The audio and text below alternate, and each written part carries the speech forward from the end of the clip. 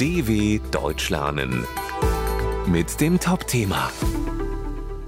Frauenfußball ist auch ein Kampf um gleiche Rechte. Die deutsche Nationalmannschaft der Frauen hat Erfolg und gehört bei der WM in Australien und Neuseeland zu den Favoritinnen. Doch in Deutschland mussten die Spielerinnen lange um Anerkennung kämpfen. In Australien und Neuseeland findet im Juli und August 2023 die Fußball-Weltmeisterschaft der Frauen statt. Die deutschen Frauen sind schon seit vielen Jahren sehr erfolgreich und gewannen die WM 2003 und 2007 sowie 8-mal die EM, ein Rekord. Trotzdem kämpft der Frauenfußball in Deutschland immer noch um Gleichberechtigung.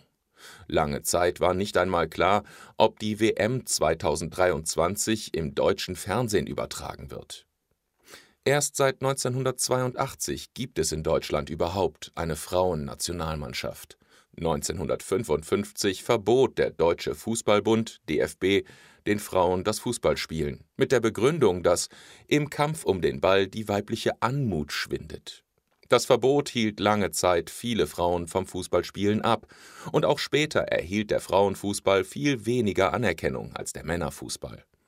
Doch das scheint sich jetzt zu ändern.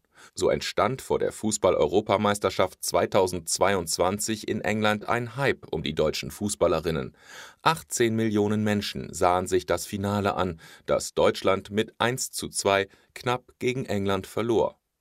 Vor 2 Jahren konnte ich in Großstädten noch seelenruhig durch die Gegend laufen, erzählt Alexandra Popp, die Kapitänin der Nationalmannschaft. Das kann ich heute nicht mehr. Auch bei der WM in Australien und Neuseeland gehören die Deutschen wieder zu den Favoritinnen. Das erste Spiel gegen Marokko gewannen sie klar mit 6:0.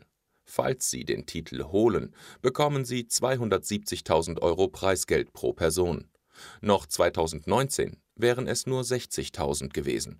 Und beim EM-Sieg 1989 schenkte der DFB jeder Spielerin bloß ein Kaffeeservice.